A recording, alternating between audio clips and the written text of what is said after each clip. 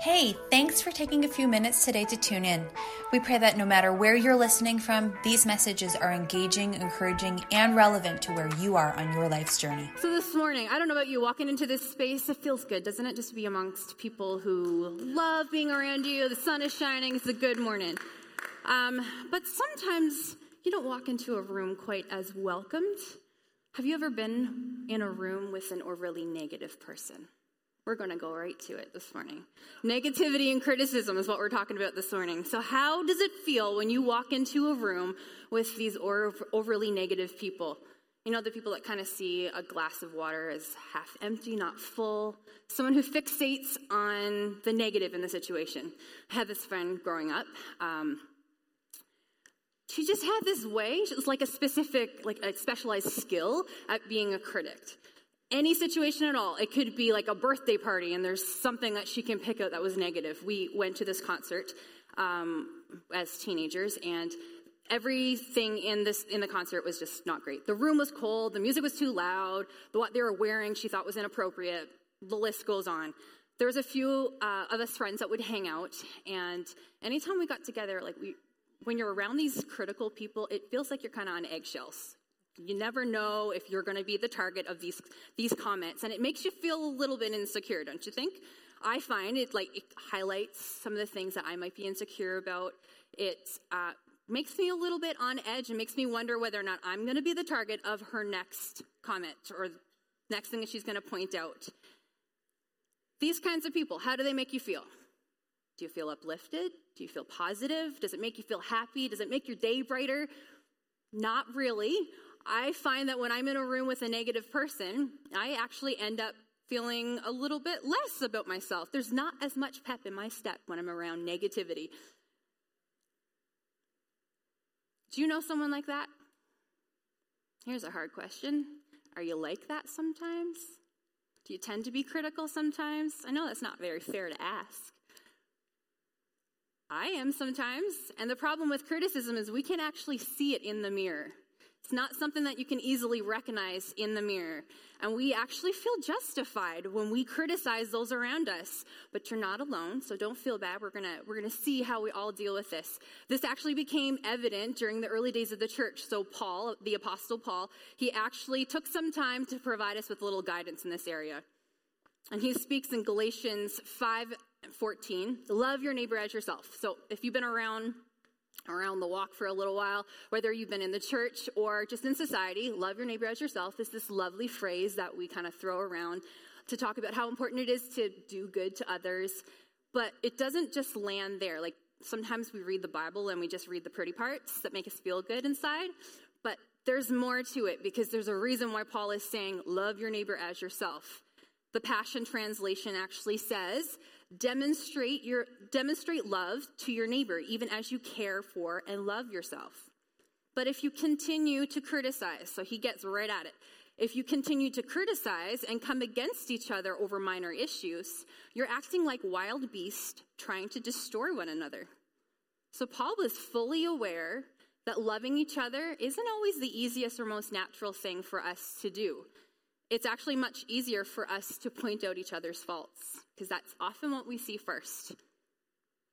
Verse 16 of this chapter actually says, as you yield freely and fully to the dynamic life and the power of the Holy Spirit, you will abandon the cravings of your self-life.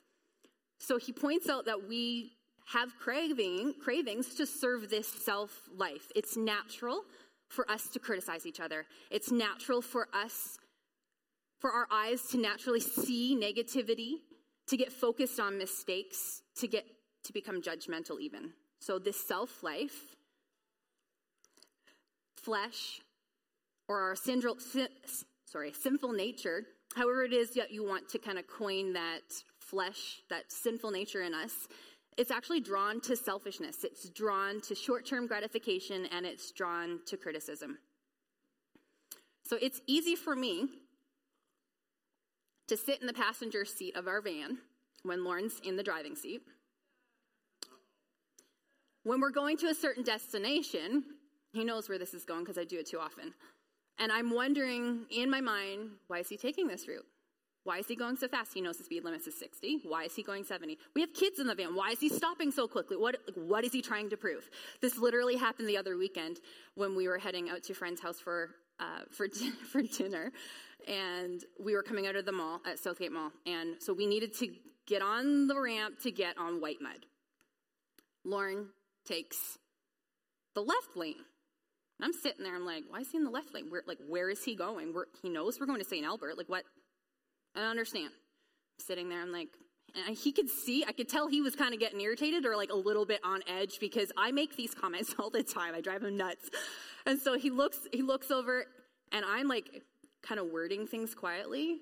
Like, why are you doing this? Like, not enough for him to hear, but my sister is in the back and she looks at me. She's like, Shauna-Lee, stop being a brat. You're being so bratty right now. And it's true because as soon as the red light came on, Lauren's like, oh, I don't need the left lane. I'm like, He gets over into the other lane to get onto the white mud. And I'm like, yeah. Like, I didn't know, was he trying to go down to take the Anthony Henday? I'm like, that's the long route around. I had an idea of what he was doing that was not appropriate. And while you might think that's a little funny, get a little chuckle out of my criticism, I'm not the only one in here who criticizes. Some people judge others based on how they spend their money, whether or not they are taking another vacation or eating out again. You're like, I know where you work. You can't afford that. What are you even doing? That's irresponsible. Or maybe you have been in the situation where you've been in a grocery store and there's a parent that's there with their toddler and the kid is losing their mind. It might have even been me and Hudson that you've seen and you had words or thoughts for that. Or even better is if you're on an airplane and the kid is trapped in like this little seat for 4 hours. I mean, maybe you have said comments to your neighbor like, they should just discipline their kid, right? We have these moments. Hey, what about you sit down for your first meal as a couple and your wife was wonderful and made your favorite meal, your absolute favorite meal. But instead of hearing, thanks, babe, it's really delicious, all she hears is, well, it's fine. It's not like mom's, though. I mean, that stuff hurts, doesn't it? It's so easy for us to criticize. And it's as though we've been hardwired to point out the negativity first. And I'm sure as humans, it's nature for us to slip into these patterns of criticism, into negativity. So Paul in Galatians is actually saying to the church, now guys, heads up. Like if this is happening, if you start criticizing, tearing each other down, pointing out each other's faults, well, the result of your criticizing is actually that your words will likely end up destroying the person you're criticizing. Now, that doesn't mean that just because I'm pointing out to Lauren that he's taken the wrong route or I'm irritating him a little bit about that, or that you said to your wife that you didn't like her dessert, your mom's is better. You're not going to actually directly tear down and destroy a person based on one criticism. What Paul is saying here is we need to be careful that the behavior even begins. Avoid it at all costs. It may not be one criticism, that one word that deeply impacts Lauren, but that's how it starts. It might irritate him. And now, as he finally gets into the right lane to get onto the white mud, as we're driving down the white mud, he might sit there silently wondering, well, what else does she think I'm doing wrong? Does she value me as a person, as a spouse, as a father? And so later on, when we get into another conversation that might have nothing to do with the car ride, he might actually respond to me from a place of hurt. See how that trails? What if the critical words that we're saying to our spouses or to those that we're in relationship with is actually affecting the intimacy of our relationships? What if the critical words that we're saying to our coworkers or to those that we're playing sports with are actually creating walls between us and those that we're sharing Jesus with? Because when we share these words of criticism or negativity, sometimes people can't even get past the negativity that we're bringing into the room by our criticism. Proverbs 12:18 says, some people make cutting remarks, but the words of the wise bring healing. Ephesians 4:29, do not let any unwholesome talk come out of our mouths. As a kid, this was the verse that I always thought of whenever someone said, hey, you shouldn't be swearing. Like this was like the verse that told me that I shouldn't do that. But there's more to it than that. Ephesians, 29. I'm just going to continue on into that part of the chapter. It says, do not let any unwholesome talk come out of your mouths, but only what is helpful for building others according to their needs. So that's what it's actually about. That it may benefit those who listen. Get rid of all bitterness, rage, anger. Be kind and compassionate to one another, forgiving each other just as in Christ God forgave you. Another version of verse 29 actually says, do not say anything that would hurt another person. Instead, speak only what is good so that you can give help where it's needed. That way, what you say will help those who hear you. To give help where it's needed. That way, what you say will help those who hear you. What if our critical words are creating walls between those and us that we're sharing Jesus with? What if they're not even able to hear the good stuff, guys? What if they're not even able to hear it? Because we get so caught in negativity when we walk into the room. We can have the love of Jesus in our hearts, but if that's not what's being heard, what kind of help is that at all? We can jeopardize our witness to those who desperately need Jesus. That doesn't mean that we don't stand on truth or that we don't call things out, bring things into light that might need correction, loving correction. But it does mean that what gets corrected has to be spoken from a place of love, carried out biblically, and it always has to be in love. Criticism does not show love. It destroys. But we feel justified. This is something that we get so easily trapped in, and humanly we look for all sorts of ways to condemn each other, to point fingers at other people's actions and words. It feels good to kind of push someone down so you can feel a little bit better. Sounds pretty awful, but sometimes that's just how we behave.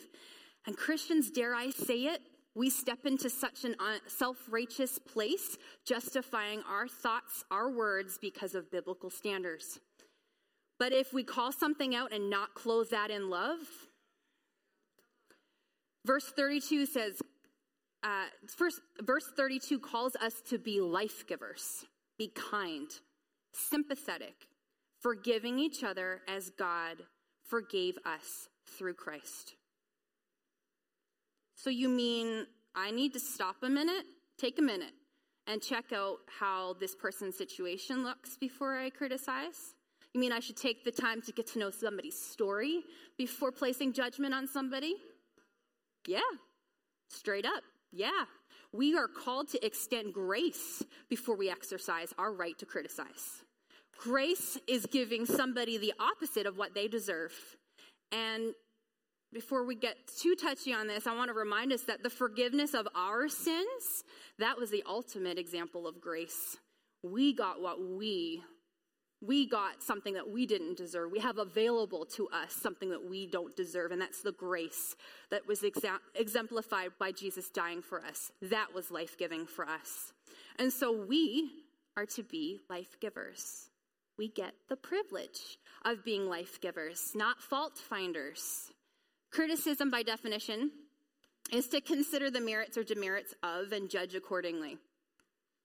Another definition is to find fault with or point out the faults. So what is a fault? Those are our weaknesses. Those are our failings, our mistakes that we make. Now, I'm not trying to get all negative and put us all down here, but it's about acknowledging the fact that we all have them because we're human and we're not perfect. But it means then that we need the grace that's been extended to us. We need it every day. If you look into even a small portion of the Gospels, this is the first few books of the New Testament, you'll come to know a little bit about a group of people called the Pharisees. The Pharisees, we're actually going to look at John 8 and the first portion there, verse 1 to 11 in a few minutes. But the Pharisees, when you read those first couple of chapters, you're going to learn that they were scholars. They had a lot of knowledge, these people. They were dedicated, keepers of the law. And so much so, they were so dedicated that they decided that they were going to enforce this law on everyone that they could. And so they often would bring people into public and shame them in front of other rulers, shame them in front of the public in order to get them to confess to the sin that they had had done. They're kind of like the law police. They were also so dedicated that they would question Jesus once Jesus came on the scene, questioning him in his teaching and his leadership of the disciples. In this particular situation, in John 8, we're going to start at verse 4. This is the area where the Pharisees actually bring a woman who had been caught in adultery. And they bring her in front of the people and accusing her of all the things that she had done. But part of the reason was that they wanted to catch Jesus in something so that they could then accuse him. So I'm going to pick up in verse 4 of John chapter 8. Teacher, they said to Jesus, this woman was caught in the act of adultery. The law of Moses says to stone her. What do you say? They were trying to trap him in saying something that they could use against him. But Jesus stooped down, wrote in the dust with his finger, and they kept demanding an answer. So he stood up again and said, all right, but let the one who has never sinned throw the first stone. Then he stooped down again and wrote in the dust.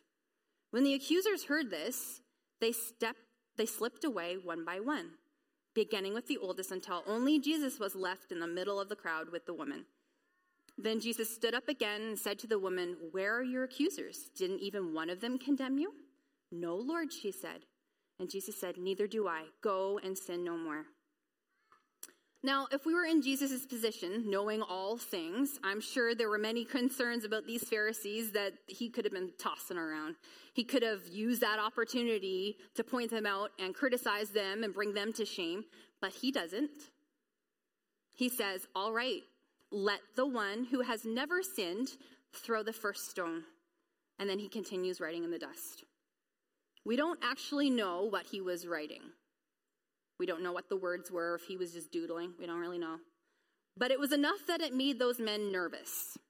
And one by one, they walk away. And I wonder if the reason they walked away is because they were afraid that, hey, does Jesus know how I behaved this morning? Is Jesus aware of the conversation that I had with my wife that left us in a fight this morning?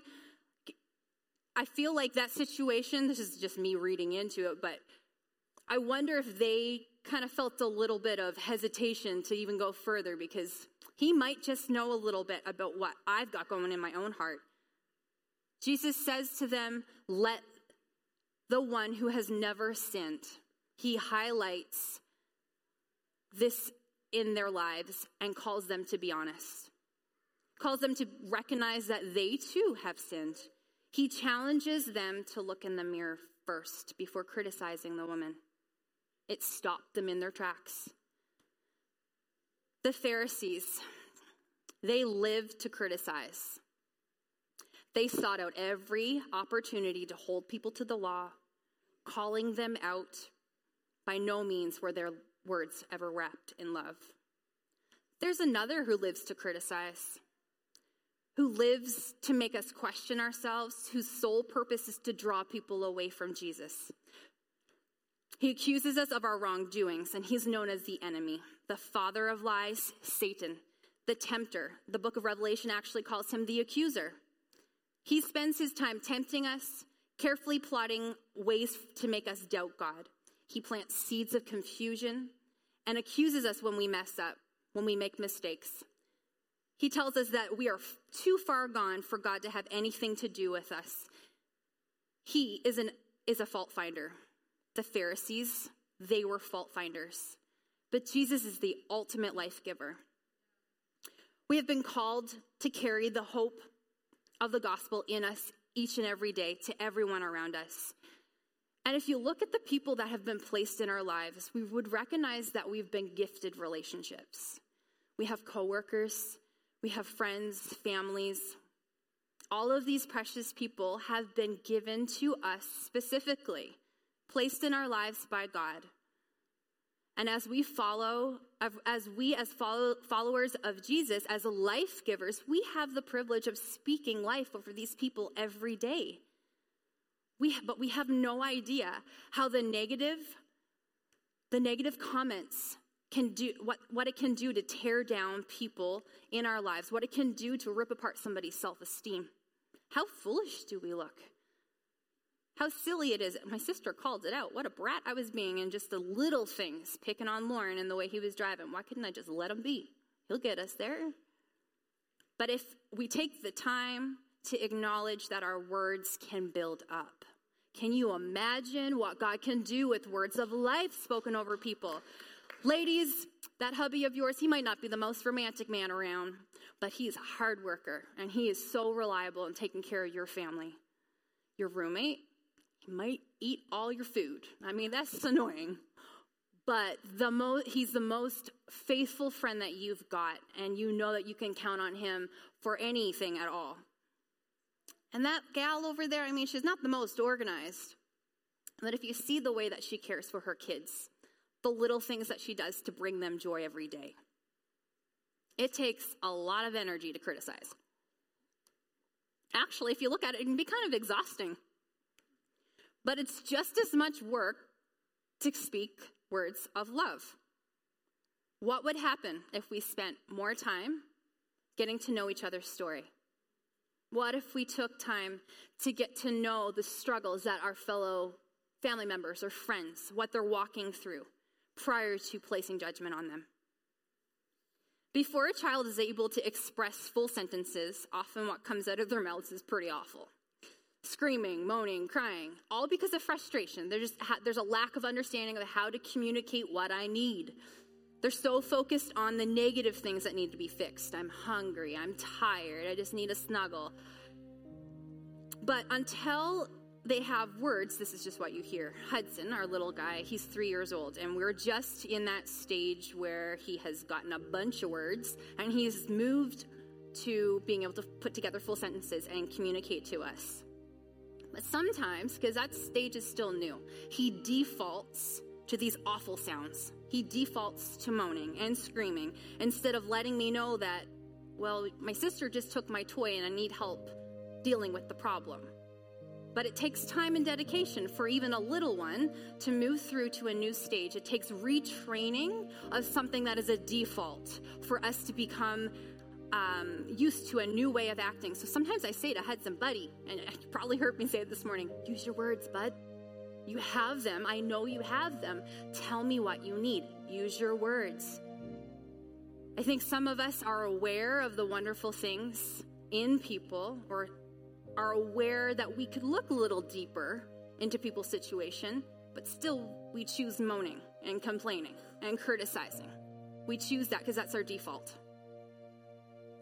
I think this week, as I've been preparing for this, I have learned that I need to use my words, but not just use them in the way that I feel like I want to use them for good. Use them intentionally. Use them with a purpose, the purpose that God's placed in me.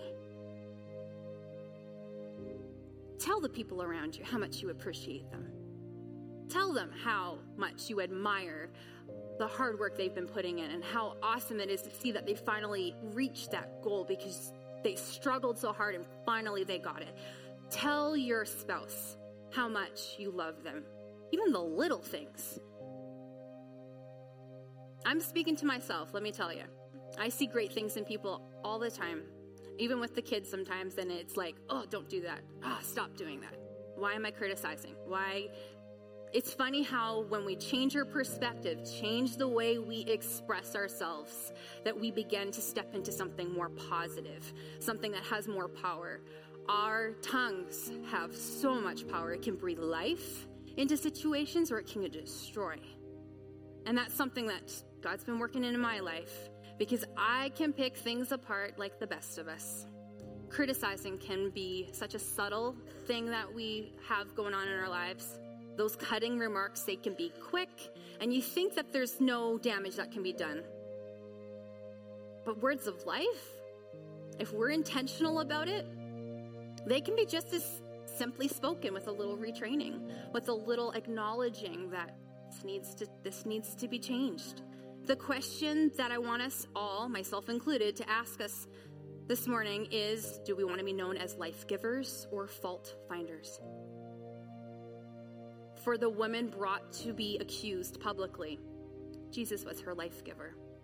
She was just about to be stoned to death. Can you imagine the pain in her heart as the embarrassment, standing there in the middle of this circle? People are just basically waiting. All right, this girl's she's gonna get it. But Jesus steps in and breathes life into the situation. He didn't speak one word of judgment that day, not one word of criticism.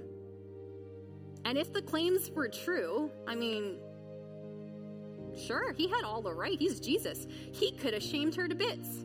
Could have said, oh, yep, okay, go ahead. Start throwing stones. But he didn't. He said, I don't condemn you. Go and from now on, don't sin. He breathed life into her situation and not condemnation. He gave her hope. Jesus is the life bringer. The thief, the enemy, Satan, however you want to tag him, he comes only to steal, kill, and destroy. But the Bible says that Jesus, I have come that you may have life and have it to the full.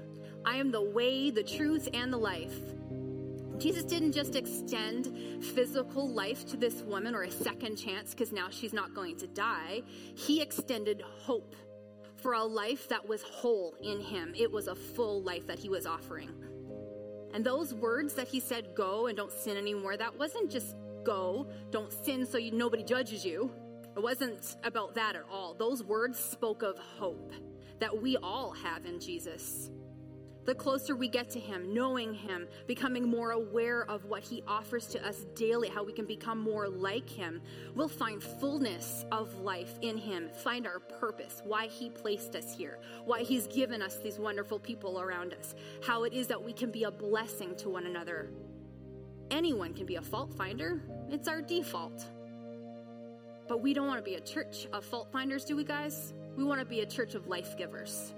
Can you imagine the impact of this community if each and every one of us intentionally used our days, starting from the moment we wake up with our family as we extend out into our workplaces, into our schools, if we use that time to bring life in the name of Jesus, can you imagine how God could use that? We have no idea how one single word of encouragement, how God can bring healing into situations. Okay, let's pray. God, I thank you this morning that we can come here and hear about the life that you bring to us daily, God. We want to confess that there are times that we are critical, that we focus on the negativity. Life just gets the worst of us sometimes. But God, we just ask that you come into our lives right now and reveal to us the hope that you bring. Would you call us to be life givers, God, as we go into our weeks, as we wake up in the morning with our families, God, instead of speaking negative, cutting remarks over our family members and our friends, God, I pray that you would help us to find things, bring to our mind the things that are so wonderful about the people you've blessed us with, so that in situations where marriages might be failing, God, that you would use us to bring hope. In situations where our family members might be, or friends might be experiencing illness or just devastation, God, I pray that you would help us speak life and hope into them. Lord, I pray that you would help us right now, this morning, to recognize that we are nothing without you. We need your grace. And so we will step this week into walking in grace and extending that to others. And this morning, you might be here as we continue to pray. You might be here because you have yet to experience the hope that is in Jesus. So I just want to give you an opportunity to respond to this. Jesus brings life, and sometimes we get caught in this, get caught in the understanding that maybe we have been lied to by the enemy. Maybe we feel like we're not worthy of this hope that God extends. And so this morning I want to give you the opportunity to step into that, to accept his forgiveness, to accept his healing and the hope, so that you too can be a life giver. So if there's someone this morning, if you wouldn't mind just popping up your hand, I just want to lead you in a prayer this morning, if that's you wanting to accept the hope that Jesus offers. So Jesus, this morning, I just ask you to come into my life. Just pray it along with me. Jesus, come alongside of me, Lord, and help me see the life that you bring. I accept your forgiveness. I accept your grace. And Lord, I pray that you would help me, give me this strength and the understanding of how to walk this life with you as my hope so that I too can become a life giver. In Jesus' name, amen. There are so many questions that you may have about faith in Jesus. Can I encourage you to explore those questions for yourself? God is not afraid of your questions. Rather, he welcomes them. Thanks so much for tuning in today. Be sure to subscribe on iTunes or Google Play, and be sure to never miss an episode. If you find these talks beneficial, would you rate and review them? That would help others get connected to these kinds of talks. Have a great day. Can't wait to hang with you again next week.